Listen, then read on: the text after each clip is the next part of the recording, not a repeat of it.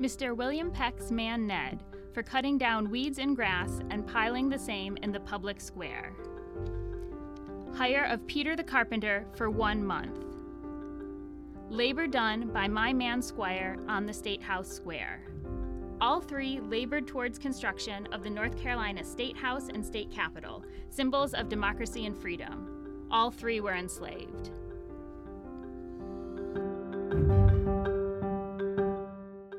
Welcome to Connecting the Dots, a podcast sharing true stories from the Old North State using materials found in the State Archives of North Carolina. Taking us through these stories and more, here's your host, John Horan. Welcome to a somber episode of Connecting the Dots. I'm John Horan, and I'm your host. Today we are joined by three guests from the archives. Regular guest Josh. Thanks, John. Alex. Hi, everyone. Thanks for having me on the podcast. You're welcome. Caroline. Hi, everyone. I'm excited to be here. Excellent. This episode is the first in a three-part series where we uncover stories from the archives that have rarely been acknowledged. Each in some way represents profound strength within a system that consistently failed to recognize women and people of color for their contributions to the state of North Carolina.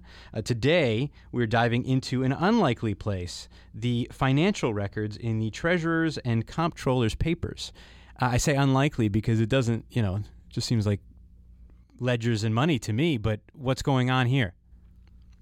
Yeah, so this is actually really interesting. We have this record group. It's called the Treasurer's and Comptroller's Papers, and it's actually a legacy collection. So these are some of the earliest records that we have in North Carolina. They actually came to the North Carolina Historic Commission, which was a precursor to Archives and History in the 1920s.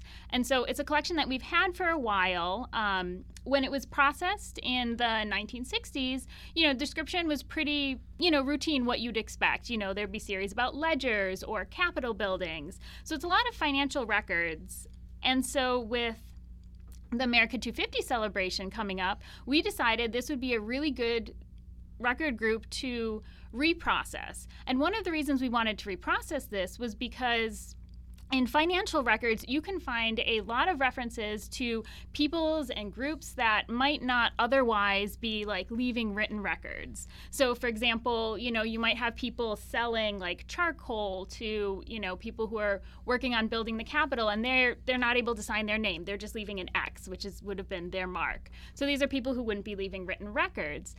You also have the opportunity to come across women if they have, contributed or sold something to, help with this, the construction or the upkeep of these buildings. And then there's also the opportunity to find records of enslaved labor on these buildings. And so, when we started this project, we didn't actually know what we were going to find. But we thought that looking at financial records would be a really great opportunity from a social history perspective to really come across these groups who weren't the governor, weren't assemblymen who were, leaving their personal papers, and really see other groups, interacting and building these things that are symbols of American democracy. And I think it's especially powerful when we come across the enslaved laborers who are working away to build this state capitol. And so the project was designed with that kind of approach in mind. So it was essentially a catch-all for financial records initially. And so as we designed the project and approached processing each of the series, especially if something had dated to around the American Revolution and we thought we might want to use it for America 250, we really took the extra time to look in the folders, flip through and go through the records with this eye towards groups and people who might have been left out when the bicentennial had been celebrated in 1976. Because a lot of the description really doesn't draw attention to series where there might have been enslaved labor. So that was something we really wanted to focus on. So as we went series by series, we took a little extra time as we were going through the folders. And, Caroline will be able to talk a little bit more about this for some of the series that she processed, to really draw out, keep track of when we came across enslaved labor, and find ways in our description to bring these groups and the contributions they have made to North Carolina history to light. And I do want to add that from the reference perspective, we had an idea, an inkling of some of this in the Capitol Building series. And I would be remiss if I didn't point out that staff from the Capitol Building have done research in the Treasurers and Comptrollers papers prior to reprocessing and found some of this information. But we knew there was going to be something, which is why it was chosen as a project. And behind the scenes curtain a little bit, I'm the head of the records description unit. Alex and Caroline are in the records description unit. It's been our project within our unit. And we knew there was going to be some of this. But the extent that we found and where we found it blew us away.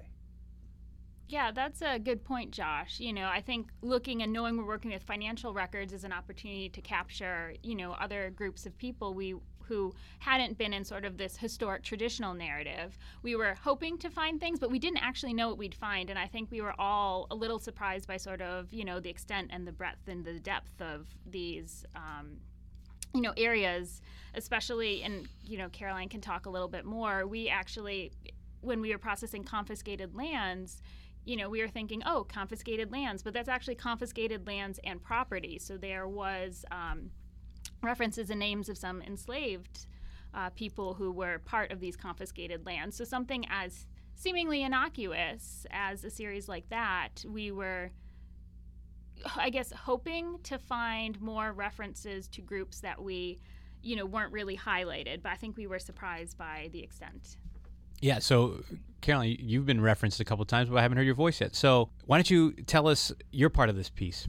Sure. So as Alex has said, I did a lot of the physical processing of a lot of these series. So I was the one hands-on looking through all the pieces of paper and looking for names of enslaved people and where we might find them. One of the more, I guess, surprising series that I processed was the port series. So in the Treasurer and Comptroller's papers, there's a series of records of North Carolina's colonial and early American ports. And in these records, we found evidence of the maritime, trans-American, and trans-Atlantic trafficking of enslaved people through our ports. So we don't really know the exact number of enslaved people who would have been trafficked through our ports during this time. But in the records, I counted at least 1,064 people named in these records. Of course, there were, records that could have been lost over time. We might not have received them for some reason. And also we know that there was a robust network of smuggling and tradition of smuggling in colonial America and early America. So I'm sure there was a lot more enslaved people coming through our ports and to our shores that aren't documented. But basically in the port series, they contain a lot of shipping accounts and tax lists of all of the imports and the exports that are coming into our ports. And this gives a snapshot of the types of commerce that are happening at these ports. So you'll find shipping accounts of like barrels of rum, ballasts of ships that are coming in, fabric, coffee. And then in the same list, you'll see names of enslaved people or descriptions of enslaved people that are also coming in. And, unfortunately, these records aren't giving us a huge amount of description of these people. So we might every now and then get their names, but that's pretty rare. We might get their gender, their approximate age, but mostly what we're getting is how many people were coming in, where they're coming from, what their port of origin is. So a lot of folks are being trafficked from other colonies, so like Virginia, South Carolina, Massachusetts, and some people are coming from places like Barbados, the Bahamas, and some even from Africa, although they don't note the exact port in Africa. And also we'll get like the name of the ship, the captain of the ship, how much is being paid, and then also the amount of tax being paid on the import of these people. It's one of those ironies that the port series has been pulled a lot by researchers over time who are looking for their white ancestors because they assume that the port records will have manifests of passengers who are immigrating to the United States or to the colonies, depending on the time period of the record. That's not as common in the ports records and treasurers and comptrollers. But the ironic thing is that we're finding these documents of African descendant persons in these records, which was a place that African American researchers had tended not to look for genealogical purposes because the finding aid that Alex talked about from the 50s didn't mention enslaved persons as part of the cargo, certainly not by name. So it's one of those reasons that we've done the project, and we're happy to add in and change the description so that people know that that's something they can find now. And actually, within the context of the ports, Caroline found some interesting material relating to the Dismal Swamp. Mm-hmm. Yeah, so I think one of the most notable events that's documented in the import accounts is the forcible import of 80 enslaved Africans directly from West Africa. And I think the year was 1786. And they were imported from West Africa by enslavers for the purpose of digging the Dismal Swamp Canal. So for folks who don't know what the Great Dismal Swamp is, it's a large swamp in the northeastern part of North Carolina and the southeastern part of Virginia, so it's on the Virginia-North Carolina border. And basically in 1784, there were 3 plantation owners and enslavers in Edenton by the names of Josiah Collins, Nathaniel Allen, and Samuel Dickinson, who formed the Lake Company. And the purpose of the Lake Company was to develop the land in and around the Great Dismal Swamp, particularly to allow trade between the Chesapeake Bay and the Albemarle Sound in North Carolina. The Dismal Swamp is fascinating because this isn't the only place that it comes up. It comes up in very much on the other side of this equation in a number of records. In terms of we have a couple of oral histories talking about people escaping through the Dismal Swamp and finding ways. In fact, we had our last season we had a discussion with Dr. David Soselsky just about this, and Abraham Galloway, and working through the Dismal Swamp and all of that. So it's interesting to see that it played both sides. Oh yeah, I mean the Dismal Swamp is, and it's not. I mean, it has North Carolina significance, but it also has national significance. Several prominent early Americans, Virginians, invested in the development of the infrastructure of the Dismal Swamp. There was a lot of money that went into trying to build a railroad through the Great Dismal Swamp over time. So a lot of the money that was going into the Great Dismal Swamp for infrastructure, for dredging, was actually to buy the enslaved persons who were going to actually do the labor of putting in the rail tracks and dredging the swamp. And I mean, it's ironic that all that labor went into it, and even today, most of the Dismal Swamp is not used as an industrial area. I mean, it's still quite dismal. And I don't mean that, in any sort of flip way, but it is one of the more untamed swamp areas. It's a lot of natural wildlife areas in northeastern North Carolina. Yeah. Still. Yeah, that's for sure. And I think this is, a really important example of how the government either directly or indirectly used enslaved labor for large internal improvement projects. So when this canal was finished, and so we had 70 people were imported on the Brig Camden during this time, and then the next March, that same ship went back to Africa and got 80 more people. So there was at least 150 people who were trafficked through our ports for the purpose of hand digging this canal. And when it opens in 1805, it opens a trade route between Virginia and North Carolina. So there were definitely direct benefits to the North Carolina government through the slave labor. They're receiving, the taxes on the imports, but also there's this indirect, benefit as well, because the North Carolina economy is being boosted. Yeah, that's a good point you made, Caroline, because I wanted us to mention this. These records are documenting who built North Carolina, really. Who built a lot of the infrastructure, who built the state house, the state capitol, who was involved in all these transactions. And it's not just the rich enslavers, it's the enslaved. And they're being mentioned here either in lists like the Dismal Swamp or by name in a lot of these records, like we heard at the very beginning from Alex. And obviously the example that stands out in terms of just pure symbolism, if you want to talk about this, Alex, is just the Capitol building, because as you mentioned at the beginning, it's a symbol of freedom, and yet it was built on the backs of enslaved labor.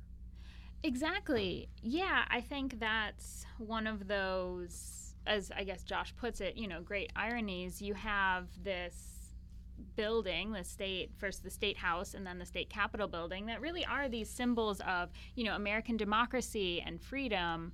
But at the same time, if you think about the people who are actually doing the physical, construction of these buildings, you have enslaved labor or like day laborers who aren't able to sign their name and might just be able to leave their mark.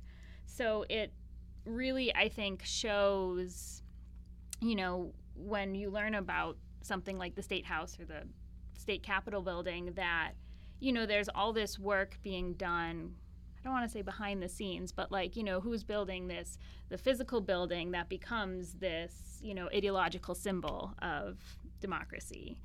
And there are a lot of examples in the financial records for this series. They actually have records for most aspects of building, or either building or repairing the State House and then the later State Capitol. There are records of people who are hauling supplies from Petersburg in Virginia, or from Fayetteville. There's the people who are working in the lime quarries, people who are doing the physical labor.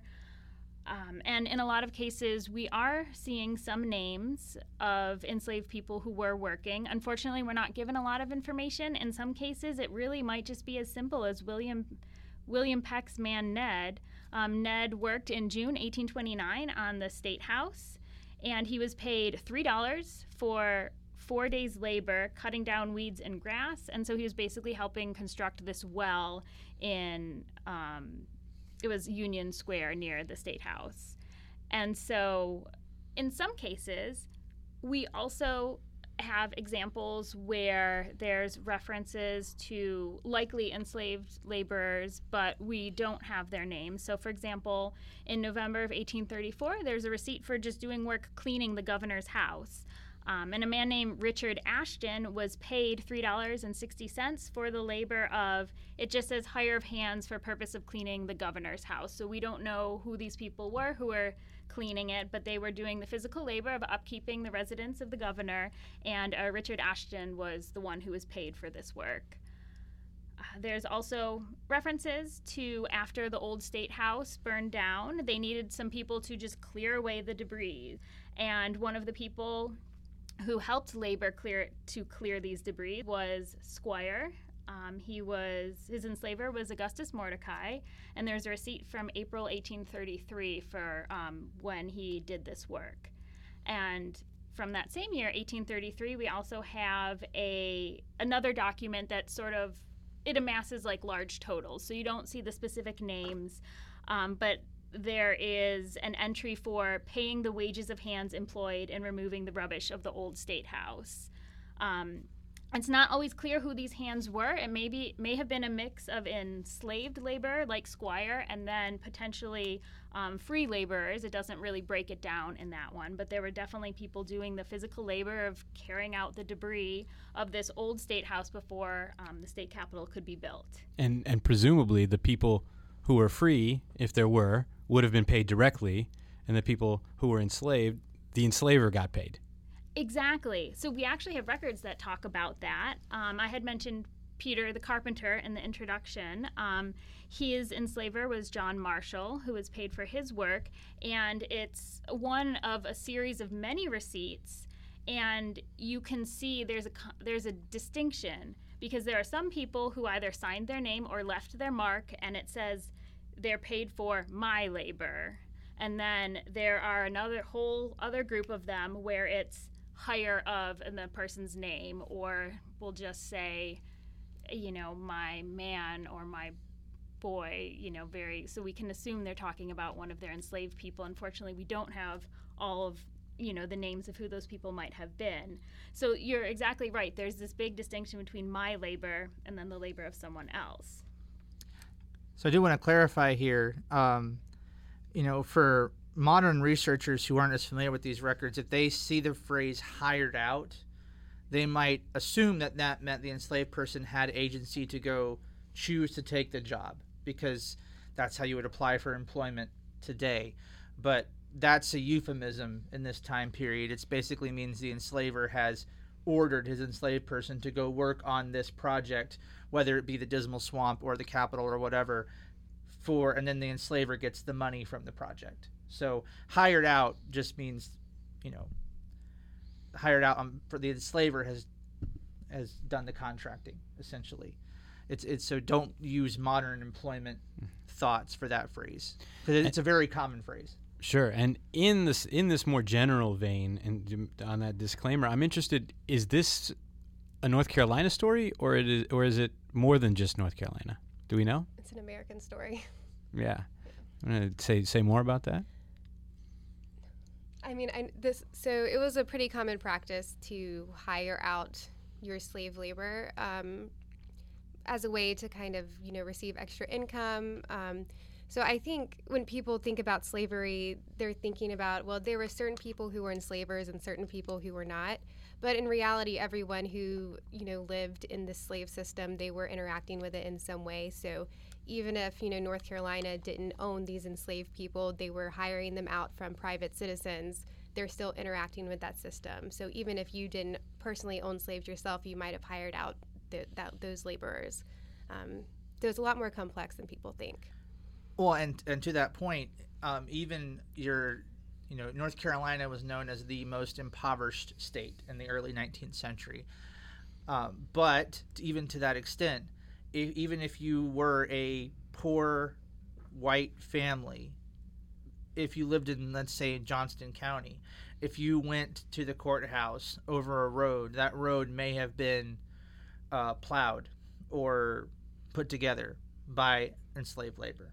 If you had to go to Raleigh for something with the General Assembly, I'm sure the transportation may have been provided by an enslaved driver. The sculptures you saw may have been sculpted by enslaved hands.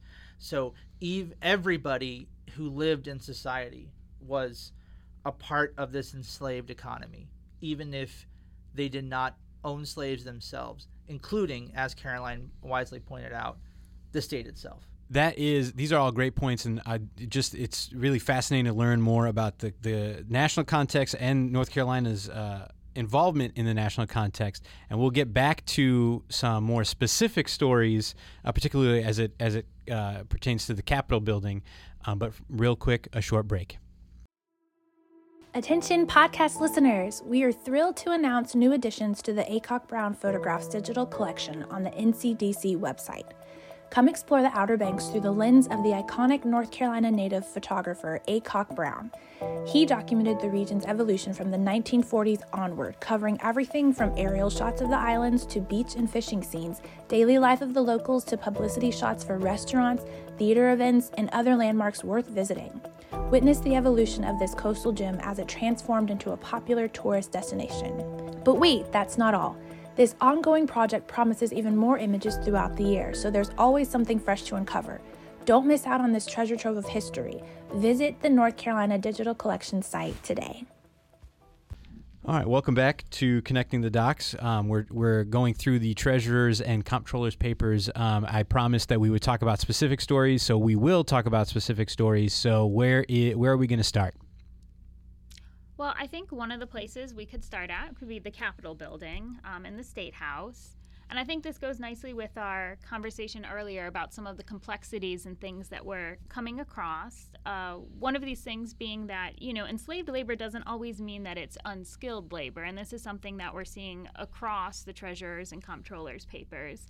And one specific example would be Peter the Carpenter.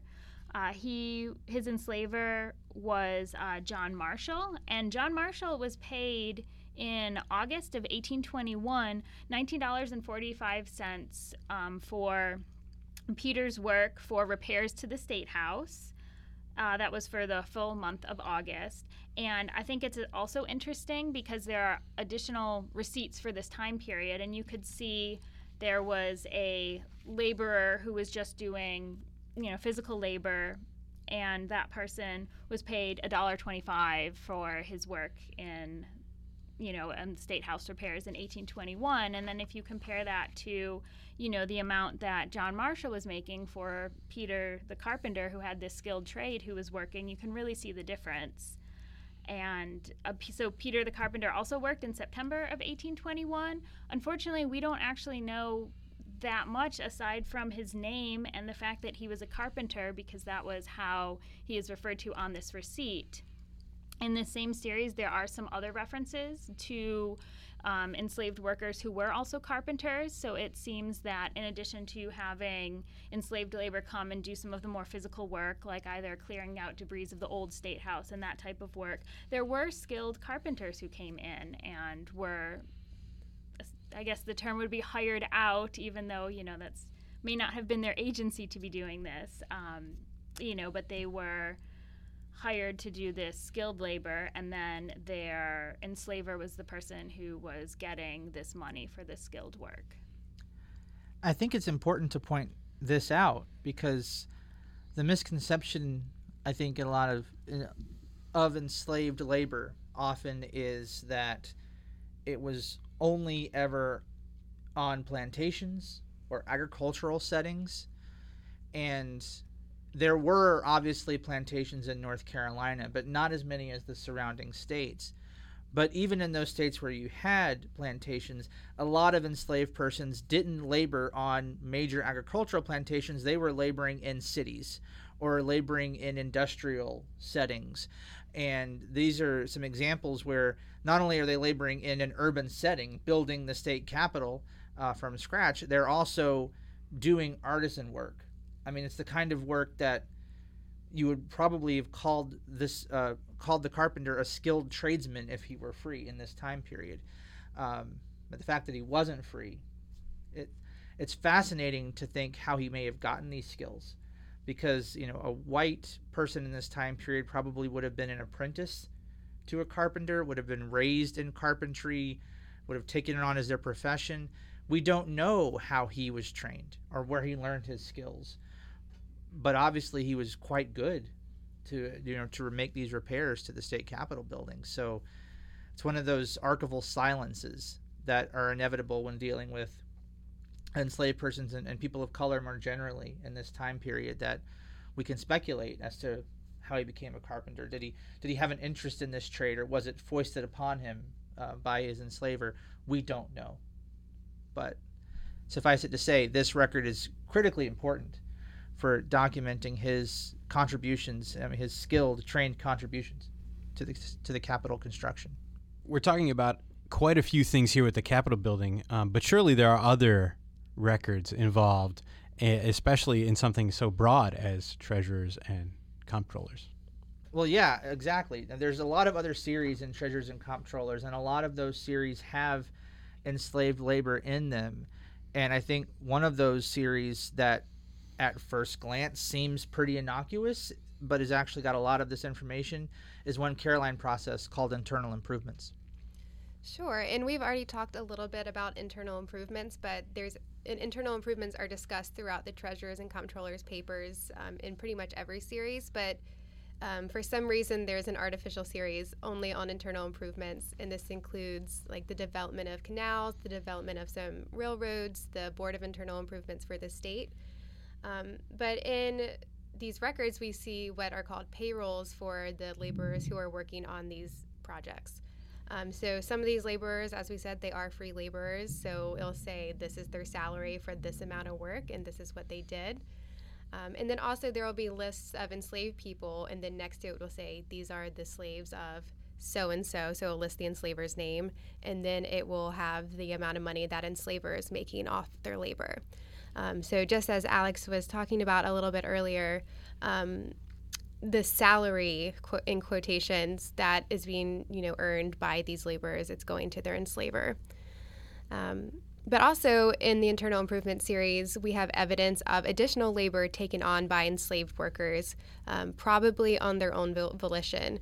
So in this series, there are accounts of enslaved workers that were, in quotes, hired by the companies such as the Cape Fear and Deep River Navigation Company.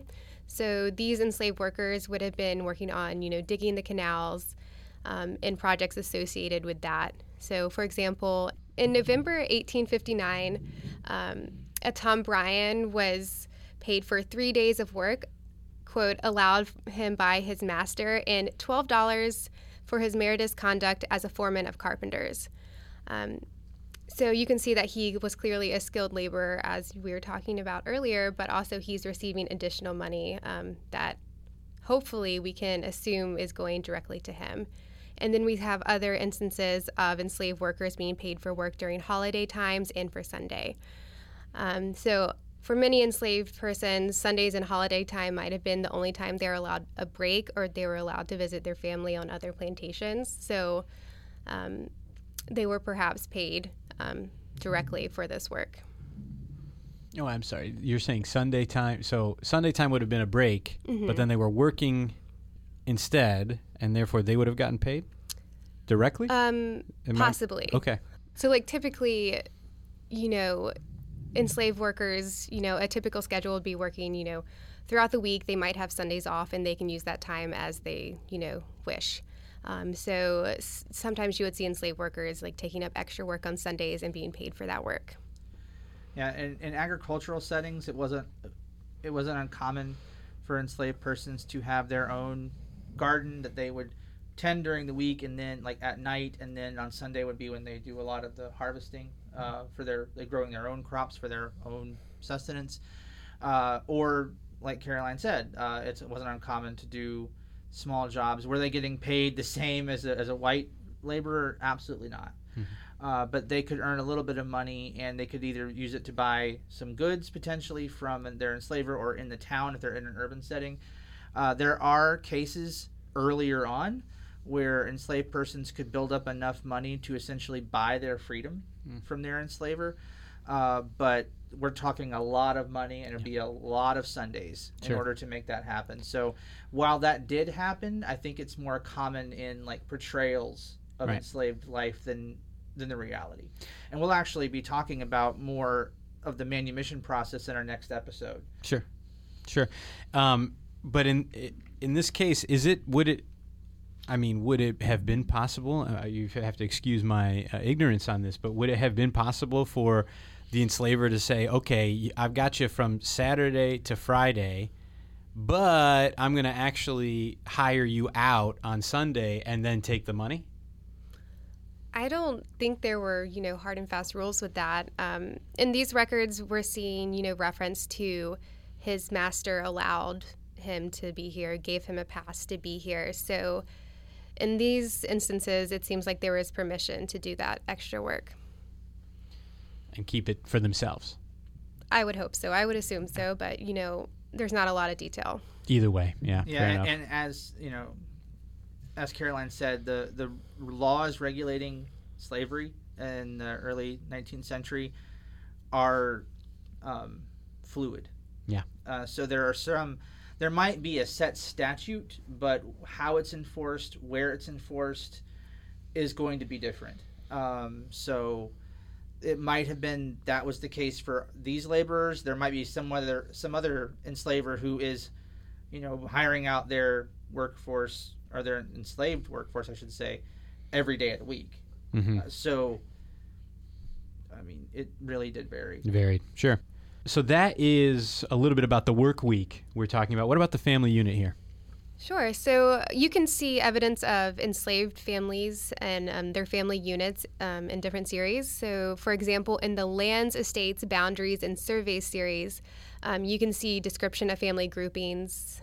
For example, in Ambrose Bazel's estate records, you see reference to Paris and his wife Rose. You can also see Poet, Caroline, and their children.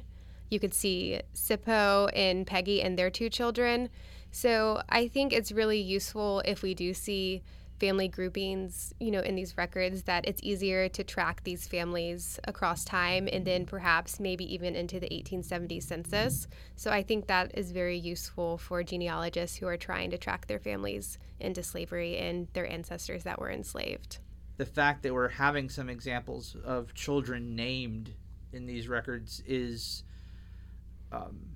incredibly valuable. Yeah. Like, I cannot overstate the value enough, especially if we get close enough where that person may show up later in the 1870 census, because that's when a lot of African American genealogy hits a brick wall at the 1870 census, because going backward, you'd have to know where they were living enslaved and who was their enslaver. And if you go back even further, you probably won't even find, there were things called slave schedules on some of these censuses in the mid-19th century. It's not the case when we go back even earlier in the early 19th or the late 18th century to have those.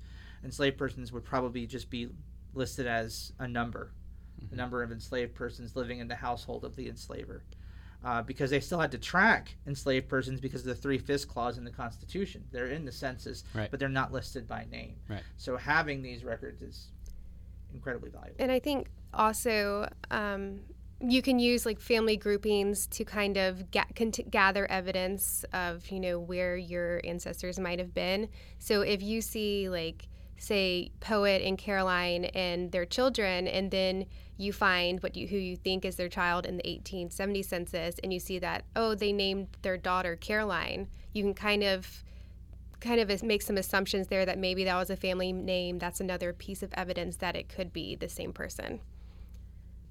We were talking about the census, we were talking about using the family name. That's one, albeit very unsatisfying way that, enslaved people would interact with the government, because it would just be a number, not a name oftentimes.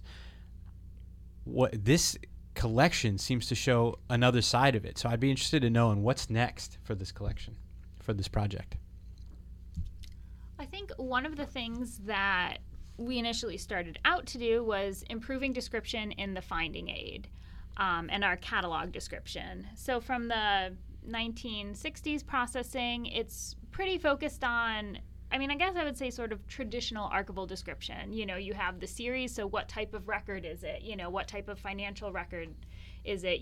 What is maybe the title of the volume, or, the name of a folder, which might just be, pay warrants for, hauling like rocks, or, like basic the general thing of what it's been done. Like, for example, there is one folder that is just called State House Maintenance and Repairs. And from that title, you can kind of get a general idea, okay, these are receipts for maintenance repairs, but you can't really tell what's in it. Or, from some of Caroline's example, ports. We would assume, yes, this is going to be records of, shipping and imports and exports, that kind of thing.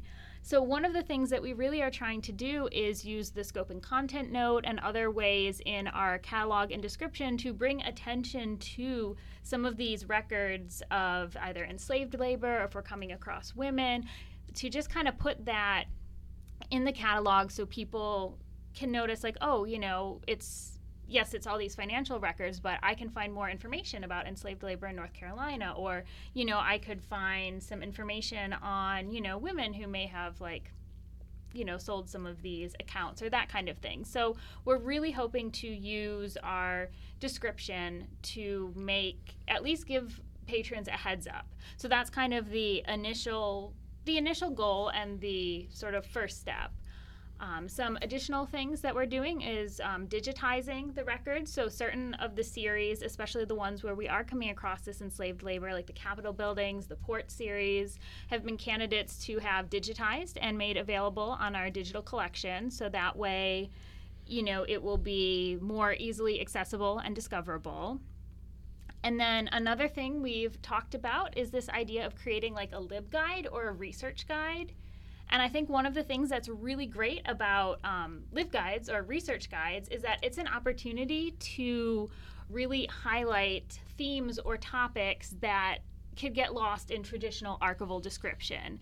And so, for example, we just recently had one done on underrepresented groups in the General Assembly record, so looking at like American Indians, enslaved people and free people of color, women, and other religious minorities. And we're hoping to do something similar with these treasurer and comptrollers examples, most notably the enslaved labor.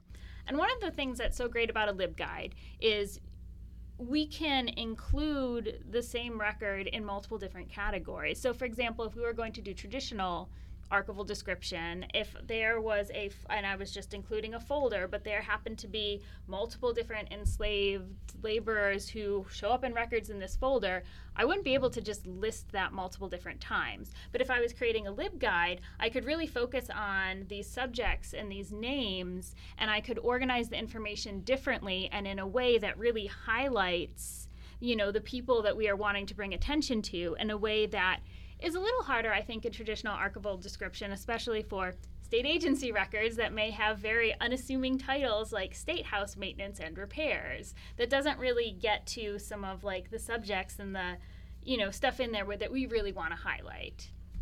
And then, so this LibGuide could be a really great, starting point to really pull out all the areas in this record group where we're coming across, say, enslaved laborers, and really putting that out there so researchers have a quick way to see, okay, these are the folders that have these names, these are maybe even some of the individual items or records that are, mentioning enslaved labor. And then we also have a spreadsheet that we've been working on, and I'll let Caroline talk about that because she's been doing a lot of work on this. Sure. So another thing we've been working on is a spreadsheet. We've been trying to document every instance of name of an enslaved person is found in these records. So it's still in the early stages, but so far we're documenting the date or the approximate date of this when the record was made, the county, if possible, the name of the enslaved, the name of the enslaver, any third parties involved, and any other additional information that might be useful for genealogists or researchers. So hopefully one day soon that will be available in some form to the public. And I should say that if, a listener thinks that they might have an ancestor in these collections, please feel free to reach out to us. You can reach out to the search room, to the public services staff, and they can get you in touch with our unit in records description. And as we make the spreadsheet, we're happy to check and see if we've found anybody that fits your description at this point, because we are excited that these collections will have an impact, and we anticipate that they will for genealogy and historical research. So if anyone has questions about these collections, please contact the three of us here in the records description unit, because we want to make sure that people see these collections. And I should say that first, we actually are going to hear from the person who wrote that guide next week, Hannah Nicholson. It will be in conversation with Annabeth Poe, our podcast intern, next week about that guide. So I'm looking forward to hearing that.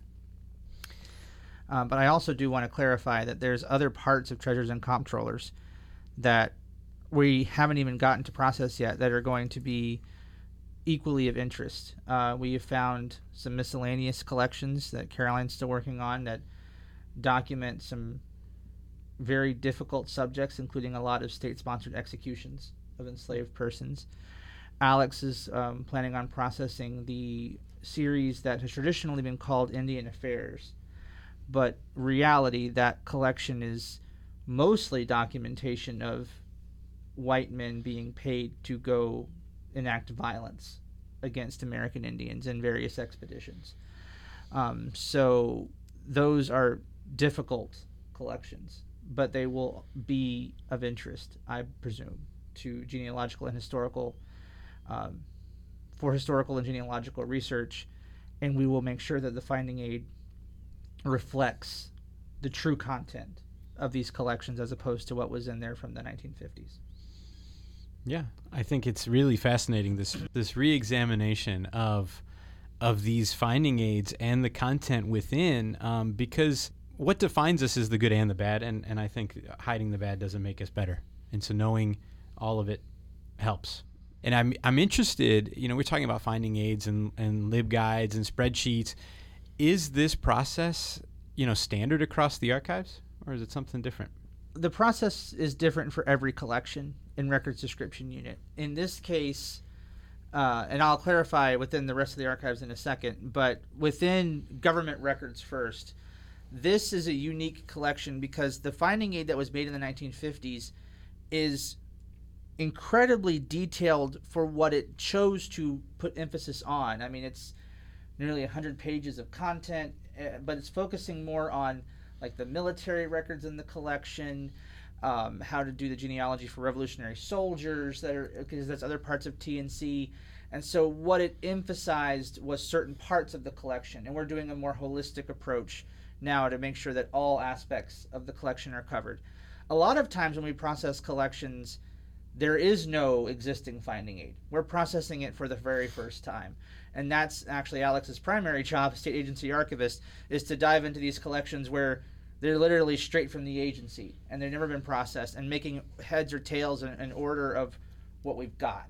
And we do the same thing with county records where they come in straight from a clerk of court or from register of deeds. So this is a unique case where we're taking a collection that was already processed, but processed so long ago that it merited a reprocessing to make sure that every voice and every story in the collection is documented. The difficulty compared to, say, special collections, which I think may be getting into your question, in government records, we do have to maintain the provenance and series primarily of how it was created to document the way the government affairs operated. So, like Alex said, we have to document that this series is on moving rocks. This record group, this particular box says that it is ledgers for cash deposits to build a canal, because that's what it's labeled as from the state agency, and we are trying to document the state agency's operations. And in archives parlance, it means we are trying to preserve the evidentiary value of the collection. In special collections, you have a little bit more leeway to arrange materials that preserve that but also highlight subjects. And you can maybe have a series specifically on enslaved persons. We can't do that. And that's why we use things like the LibGuide and the finding aid to allow for researchers to go by subject or by topic, as opposed to just thinking, oh, this is just about a port or this is just about dredging. There's a lot more to it. So we have to use these additional tools. Yeah, and I think also, too, you have an issue of scale. So I would say if you're thinking about the treasurers and comptrollers papers as a whole, I mean, there are hundreds of boxes, and there's, if we were to try to say we're going to list every single item in every single folder, just the sheer scale, it would be an unwieldy amount of information. So you kind of have to get creative in some ways to say, okay, these are some really interesting things. They didn't show up in the description, so they weren't really discoverable. Like, how can we make this kind of information discoverable to patrons? And I think that's been our approach for this whole project. I know I was always telling Caroline, I was like, let's take a social history approach. Like, who are we finding that wasn't in this original finding aid? Like, who's being left out? Who can we, bring more attention to and make more, discoverable in this series? So I think that that's really sort of what's guided our approach to some of these ideas, such as the LibGuide, and even just working to expand the description. And I think that ultimately for the researcher, our hope is that they will be using materials from government records and from special collections to create a more holistic view, a more complete view of the history. That's why your unit, John, oral history, can come in, although probably not for the 1700s. No, I don't have any but of that. Private collections and organizational records, military records, it creates a narrative. And also with other archival repositories, there's a good chance some of these families that are mentioned in here, the enslaver families, may have been prominent enough to leave behind papers that aren't necessarily at the State Archives in North Carolina. They may be at another institution. But looking at those private papers and then looking at the government record of this day of this labor that was unpaid and was forced, creates the more complete picture. I won't never say the complete picture because we have archival silences. Sure. But a more complete picture than what researchers could have found given the finding aids several years ago. Yeah, it's a multivalence approach. I love it. I think it's a very admirable goal. I think LibGuide as loophole for government records to sort of describe things with a little bit more depth is terrific. So I appreciate that. I think bringing up points like the juxtaposition of freedom and enslavement here is just amazing, and I think that's worth the free price of admission alone, to come in and see how this building that in particular the Capitol is a marquee of freedom, and it was in part built by enslaved hands. And then, talking about the ports, and you're talking about people coming to search for their free ancestors, generally white, who would have come over, not finding them, not looking closely to see that part of property manifest were other people and enslaved people. And it is, I think that doing this work, bringing this up, is fantastic, and I commend it, and I want everybody to go and look through Treasurers and Comptrollers. Even though that title is a little bit on the snooze-inducing, the content certainly isn't. So I really appreciate your time, and I want to thank you all for being here, and I want to thank you for listening to Connecting the Docs. I am your host, John Horan, and we've had 3 great guests. I'll let them say bye. Thank you, John, for having us. This is Josh Hager from Records Description Unit, and I want to thank you again. Yep. Yeah, this is Alex Dowrey, the State Agency Records Description Archivist. Thank you so much for having me on this podcast. Sure thing. And yeah, thank you for listening. This is Caroline Waller. I am the Digital Description Archivist with the Records Description Unit. Perfect. And as I said, I am John Horan. Thank you for listening to Connecting the Docs. Next time, we will have more discussion on LibGuides and manumission, and you will get to hear our intern extraordinaire, Annabeth Poe, interview our fabulous summer intern, Hannah Nicholson. Thanks again for listening, and thanks to our producers, Katie Crickmore, Shauna Carr, Danielle Shirillo, and once again to our intern extraordinaire, Annabeth Poe.